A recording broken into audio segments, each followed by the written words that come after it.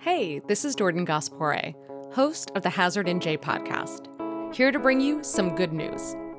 This time about New Jersey's Meadowlands. It's a large swath of low-lying land, tranquil marshes, and slow-moving creeks that all drain into the Hackensack River.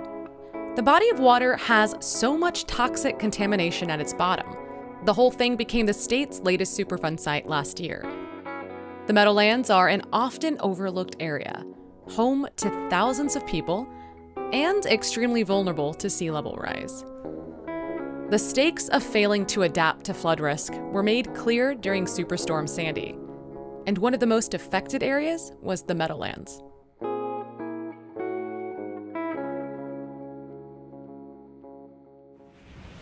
Sandy pushed a wall of water out of Newark Bay, up the Hackensack River, and into homes and neighborhoods around the area. Now, flood control is at the top of everyone's mind. In response to Sandy, federal and state authorities launched an initiative called Rebuild by Design. The goal of the initiative is to develop a flood control plan for the region. This includes building stormwater pumps and restoring the wetlands along the Hackensack. Work has already begun. Last week, the state announced a $46 million infrastructure contract to fund a new pump station in Little Ferry. The low-lying town saw severe flooding during Sandy, impacting much of the community.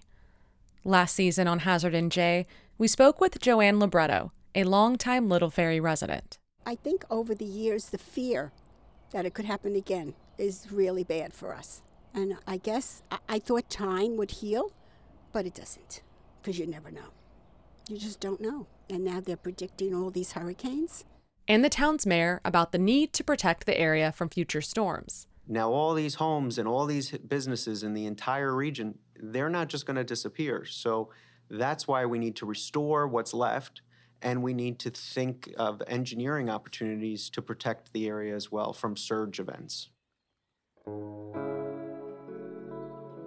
Construction on the new pump station will begin this fall. You can learn more about the Meadowlands, the area's contamination, and Hackensack River flooding in Episode 4 of Hazard in J. Also, be on the lookout for Season 2 of Hazard in J, which will be all about PFAS.